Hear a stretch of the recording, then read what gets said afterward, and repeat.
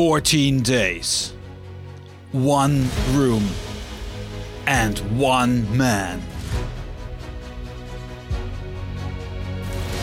Welcome to the Q10 podcast, a podcast about a person who is locked up for 14 days in a hotel room in Taiwan to circumvent the further spread of the coronavirus. Find out what will happen to his body, to his mind, while he's locked up and has a limited amount of freedom for 14 days. Let's fight this pandemic. Let's fight this pandemic together. You can join his unique and interactive journey and experience by following this Q10 podcast. Every day an episode about his journey. 14 days, 1 room, 1 man. Welcome to the Q10 podcast. Welcome to Locktober. Day 7. Toodledoki and medicinal chemistry. Everyone knows the image of a prisoner who's locked up in his confined space, scratching a line on the wall to mark either the start or completion of a brand new day. That image never really touched me. Couldn't really understand why someone would really do that. But today, I get the point. If every day feels the same to you, you need to create something to mark progress. That time is not standing still, and that the sun rises and sets every single day. My mind is still clear, but I feel I'm losing the track of the number of days I've been locked up and that I have to stay here in this quarantine hotel. If, and I repeat, if in my mind, I have to be locked up anywhere again for more than 7 consecutive days, I want to start day 1 with a line on the surface to mark the first day. And repeat the process till the end of the confinement. It not only marks progress, but also provides a target.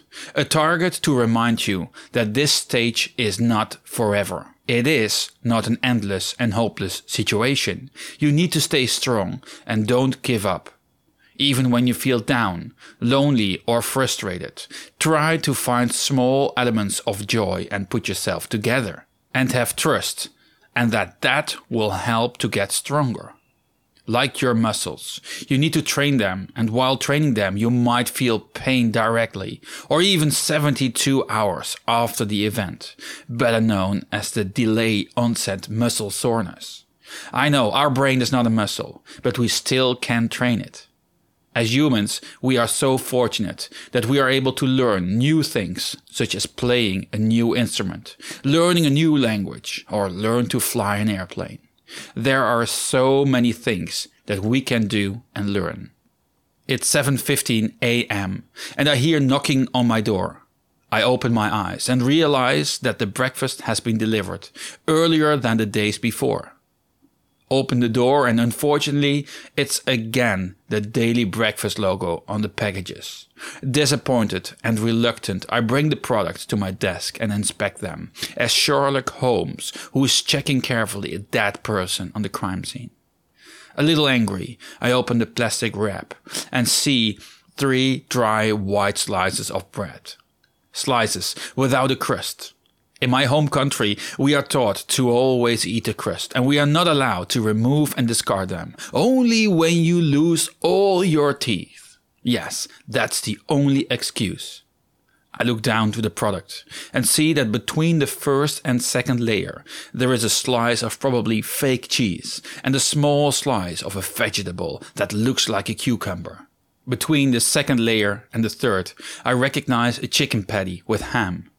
Next, I open the small cup, and the potato parts are looking to me. They are drowned in a yellow sticky concoction, and that the smell of the herbs de Provence is slowly moving through my nose hairs. I take, with the plastic fork that came with the breakfast, a bite, and chew on the potato. It was indeed a potato, but undercooked, half done, and the sticky yellow materials that tasted like a far, far away family member of cheese. I ditched the sandwich and cup directly to the garbage, while I say toedeledokie, referring to a Dutch comedy that was aired some years ago. In that show, one of the main characters threw away his sandwiches in the bin that his wife carefully prepared for him, while saying toedeledokie. My stomach not only feels empty right now, although there is a homeopathic amount of starch in it because of the potato, but I also feel hungry. I look around me and walk to my fruit area. I have saved 2 bananas, 1 apple and a water pear. I decided that eating fruit for breakfast is right now a perfect alternative for the terrible products that were delivered earlier. Those fruits must be more than sufficient for me to feel fueled again. Fruit, rice, noodles and eggs, they all contain important building blocks for our body. Blocks that can be used directly to fuel our brain, to be stored to be used for future purposes, or as precursors for other essential processes in our body. I remember vividly, at university, an assistant professor taught us about medicinal chemistry. That's a discipline at the intersection of chemistry, pharmacology, and various biological specialties. I absorbed with pleasure all the information like a super dry large sponge. It was amazing to read and understand what and why chemicals have influence on specific biological processes. The lesson about the so-called selective serotonin reuptake inhibitors was without doubt my number 1 lesson for this discipline.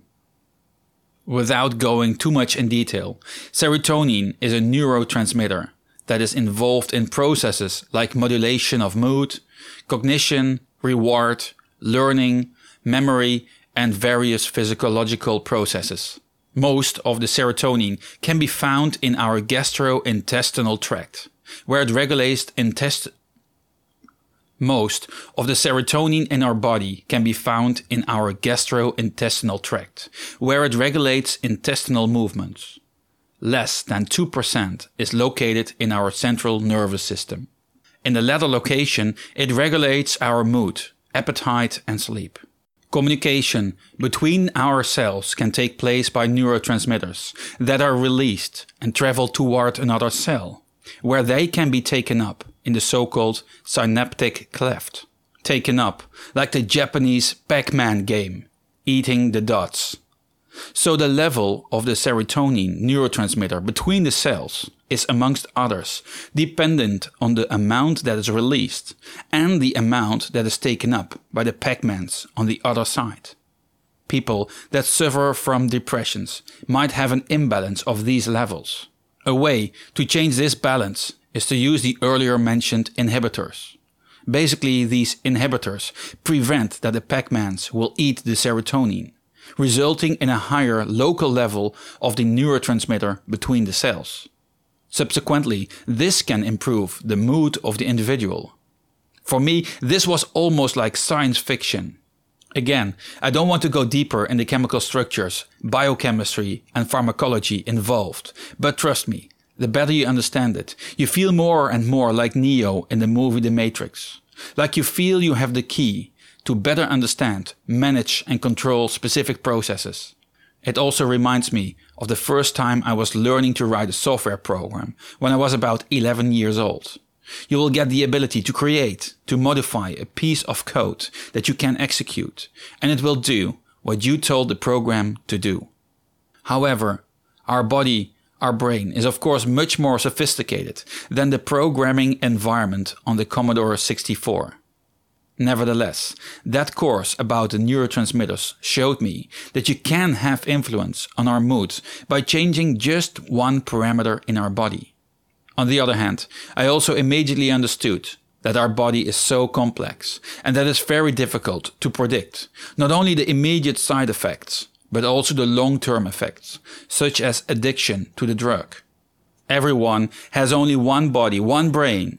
Although we can currently substitute some organs by either an artificial unit or from a donor individual. But we still need to take care of ourselves at the first place.